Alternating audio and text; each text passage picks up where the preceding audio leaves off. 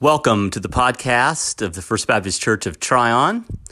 I'm Jeff Harris. I'm the pastor here at First Baptist, and I'm grateful for you joining us today. I must say, podcast might be a bit of a stretch because really this is our weekly sermon. And I'm grateful that you've taken the time to listen to this week's sermon. I will give one word of warning, though, especially to those of you who are driving. Sermons from time to time tend to put people to sleep. So if you're driving, be real careful.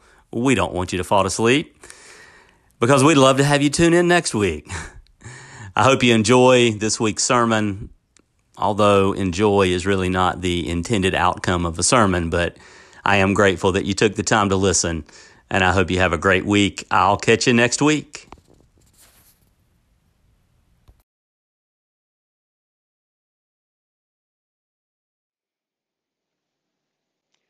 Welcome to the First Baptist Church of Tryon. It's good to be with you today. I do want to remind you of a couple of opportunities. This is not the only way in which you can worship, and really this isn't the primary way in which you can worship. The primary way that we are worshiping is at 11 o'clock on Sunday mornings. We meet via Zoom. And if you haven't tried that yet, I would really encourage you to do so. There's a couple of reasons why it's good too. It's a short worship service. It's like 25, 30 minutes, and you don't have to hear a sermon. So come on, what's not to like about that? But you do hear some beautiful music. We read scripture together, and there's a time in which we can actually pray together. So that's at 11. That's at 11 on Sunday mornings. We do Sunday school at 9 and 10 on Zoom, and then on Wednesdays we do Bible study at 10 and then noonday prayer. So lots of different opportunities. If you do not have the Zoom link to those gatherings, if you will just subscribe to our newsletter, which is below in the comments section here, or visit our website, and you can request it there on the homepage, and we would love to have you join us. So we have another parable this morning, again from Matthew 13. Hear these words. He put before them another parable. The kingdom of heaven may be compared to someone who sowed good seed in his field. But while everybody was asleep, an enemy came and sowed weeds among the wheat and then went away. So when the plants came up and bore grain, then the weeds appeared as well. And the slaves of the householder came and said to him, Master, did you not sow good seed in your field? Where then did these weeds come from? He answered, An enemy has done this. The slave said to him, Then do you want us to go out and gather them? But he replied, No. For in gathering the weeds, you would uproot the wheat along with them. Let both of them grow until the harvest. And at the harvest, I will tell the reapers, collect the weeds first and bind them in bundles to be burned, but gather the wheat into my barn. The word of the Lord. Thanks be to God. Occasionally, some folks will say, I would love to read the Bible. I try to read the Bible, but it's just not very practical. And then they'll come across parables like this, and they'll say, yeah, these parables, these stuff is really not practical. And I have to say, well, I don't know about that. In fact, I think this may be one of the most practical parables that Jesus offers. There are some really practical implications of this parable, especially this time of year. Because whenever Jody says, Jeff, I think we really need to clean out the flower beds. Are you really just going to let the weeds continue to grow? You've got a weed eater. Could you not go out and trim around the yards? I just say, hey, Jody, I would love to trim those weeds. But you remember what Jesus said? He said to leave them alone. I mean, they're part of God's creation, and you just want to let them. And that doesn't work at all. I really would not. I really wouldn't recommend that. It's kind of fun, but it doesn't work. And it doesn't work because, well, we actually like pulling weeds. Well, maybe I shouldn't say we like to pull weeds. That might be a stretch, but here's what we like to do. We like to separate. That's what we like to do. We like to separate the good crop from the bad crop. And in fact, in the parable that we had last week, the one just before this one here in Matthew, Jesus, the parable of the sower, he tells us about these weeds, these thorns growing up and choking out some of the harvest. So, you know, um, it is true that weeds can be problematic if they are left unchecked, at least per that parable. And so I get it. I mean, I get that there is a genuine concern that if we just let the weeds go, it can be a problem, especially with your wife. That's not, but it can, seriously, it can be a problem. But according to Jesus, there's a bigger problem, and here's the real problem: we can't tell the difference. We can't tell the difference between the wheat and the weeds. And actually, this is true because sometimes when I really get carried away with weed eating, apparently it's not just the weeds I've knocked down. I did that to a couple of plants Jody was really fond of. So even in a literal sense, sometimes we can't tell the difference.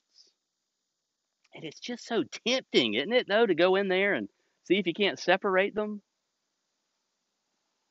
We don't want the weeds messing everything up. I mean, wouldn't you like to do that at church? We just need to thin the weeds out a little bit so all of us wheat can really grow and do this thing. And Jesus says, don't dare do it. It's above our pay grade. It's above our pay grade. And yet, it's exactly how we operate, right? I mean, we love to separate out people into two groups. Over here are the good people, and over here are the bad people. Over here are the enlightened people. Over here are the ignorant people. And I always know which group is which. Yeah. In 100 different ways, we like to say these folks are in and these folks are out. And Jesus says, no, no, not so fast. Because you can't even tell the difference between the wheat and the weeds. So just leave them alone. Let them come up together. And I'll take care of it. I didn't read that part, but if you skip down a couple of verses, then Jesus offers this explanation to the parable because apparently the disciples were kind of slow and they really needed things explained to them. And it's another allegorical interpretation, and it's very specific. And guess what? Even when the harvest is finally separated, it is not us. It's not the servants of God who do it. It's the angels in the text. Because we're not capable of doing such things. But there is a time. There will come a time in which the separation will occur. I say separation, probably the better word, especially this part of the parable. It's this eschatological kind of interpretation, I think. It's it's judgment, not just any kind of judgment, but it's like the judgment. And I have mixed feelings about that. Because on the one hand, man, that is some good news, and that is exactly what we have been waiting for. And I mean this in a very deep, serious sense. I'm not just going on with you here because when when you can look at the world and when you can see how broken it is, and when you can see the way that we treat each other, When you see the injustice, when you see the abuse, when you see how we take advantage of each other, when you see how we monetize the earth, God's creation, in which we're called to care for, and we somehow just think it's like a commodity, when you see all of the ways in which people live that are contrary to how God would intend us to live, it is good news to know that at some point all of those things will be made right. All of that will be set straight.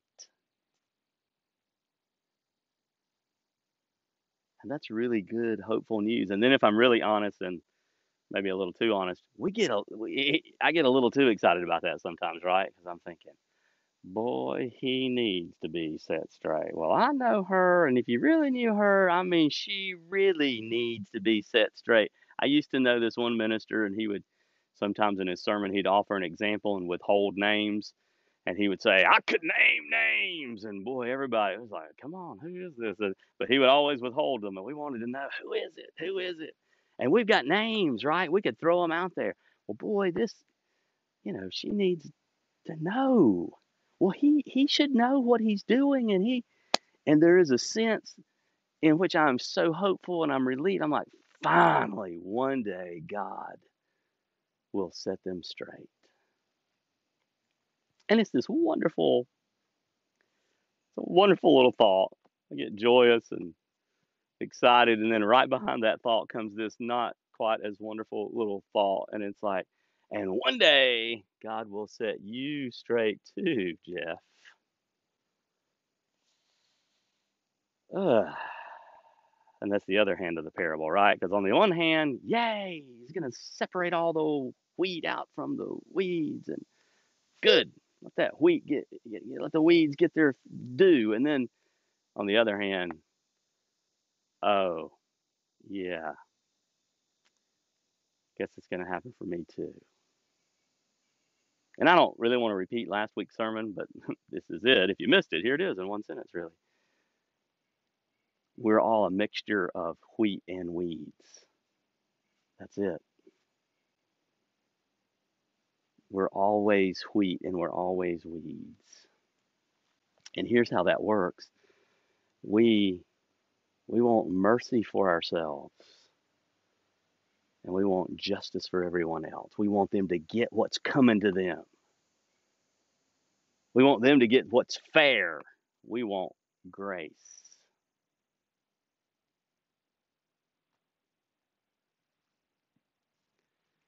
And so it's really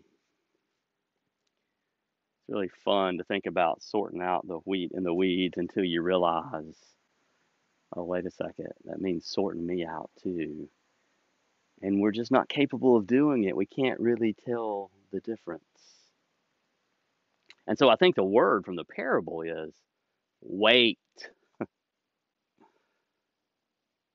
There will be a harvest. There will be a separation. But you, me, that's not our job. It's not our job. And so we wait and we wait and we wait. Now, by wait, I don't mean stick your head in the sand and just let the world burn. I don't mean that at all. We love our neighbors as ourselves. We extend mercy. We offer grace. This is who we are called to be as the people of God, and we are to try to live and reflect as best we can the kingdom right here, right now. But this is long, slow, steady work. Be patient. Be patient, especially with people. Be patient. Don't give up on them. Don't give up on folks. Don't give up on yourself. Oh, I know. You're saying, oh, but people never change. I've done this. I've tried that. People never change. And they don't, dude. People never change right up until they do. And every once in a while, people change. Spirit works on them and they change.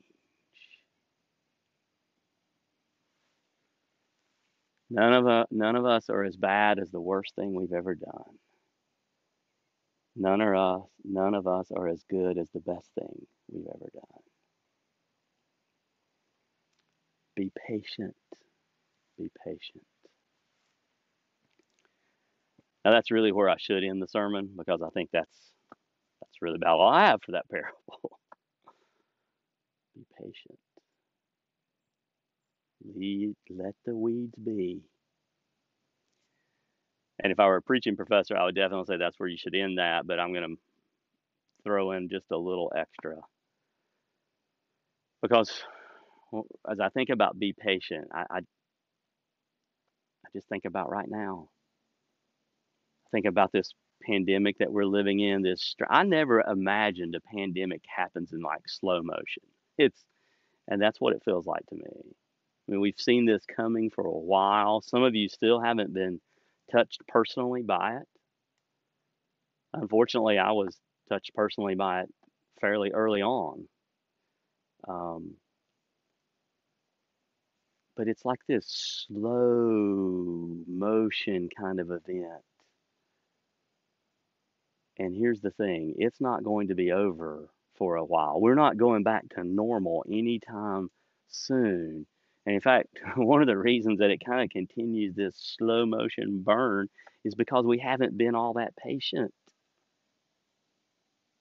And I know it's hard. I know we want to get back to normal. I know we have bills to pay and all those kinds of things. Please don't hear me saying I don't have empathy for that. But be patient. Be patient. Be patient. Be kind and be gracious. We're so divided these days. We are so divided. You know that the culture is really divided when a pandemic comes in and we retreat into our corners the way that we have. And I would really like for all that to be over, really like to get back to normal. But me wanting all that to be over and me wanting back to be that's like magical thinking. It just doesn't work. I remember listening to a podcast at the very beginning of all this, and the title of it was "The Virus is More Patient Than We Are." It is. It's way more patient than we are. So be patient in these days, knowing that this will end. It will. Like history teaches us a couple of things. Pandemics come and then they go. But it doesn't operate on our timetable. Truth is, most things don't operate on our timetable.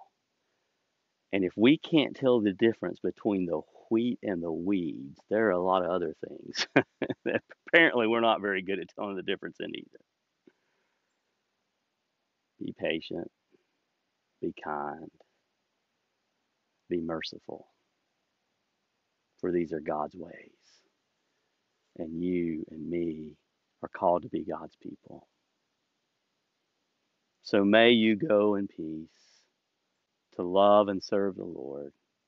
And as you go, remember who you are. You are disciples of Jesus, our Lord and our brother, children of Almighty God, brothers and sisters through the Spirit. You are the very body of Christ. So may you serve the Lord with gladness and with patience all your days. Amen.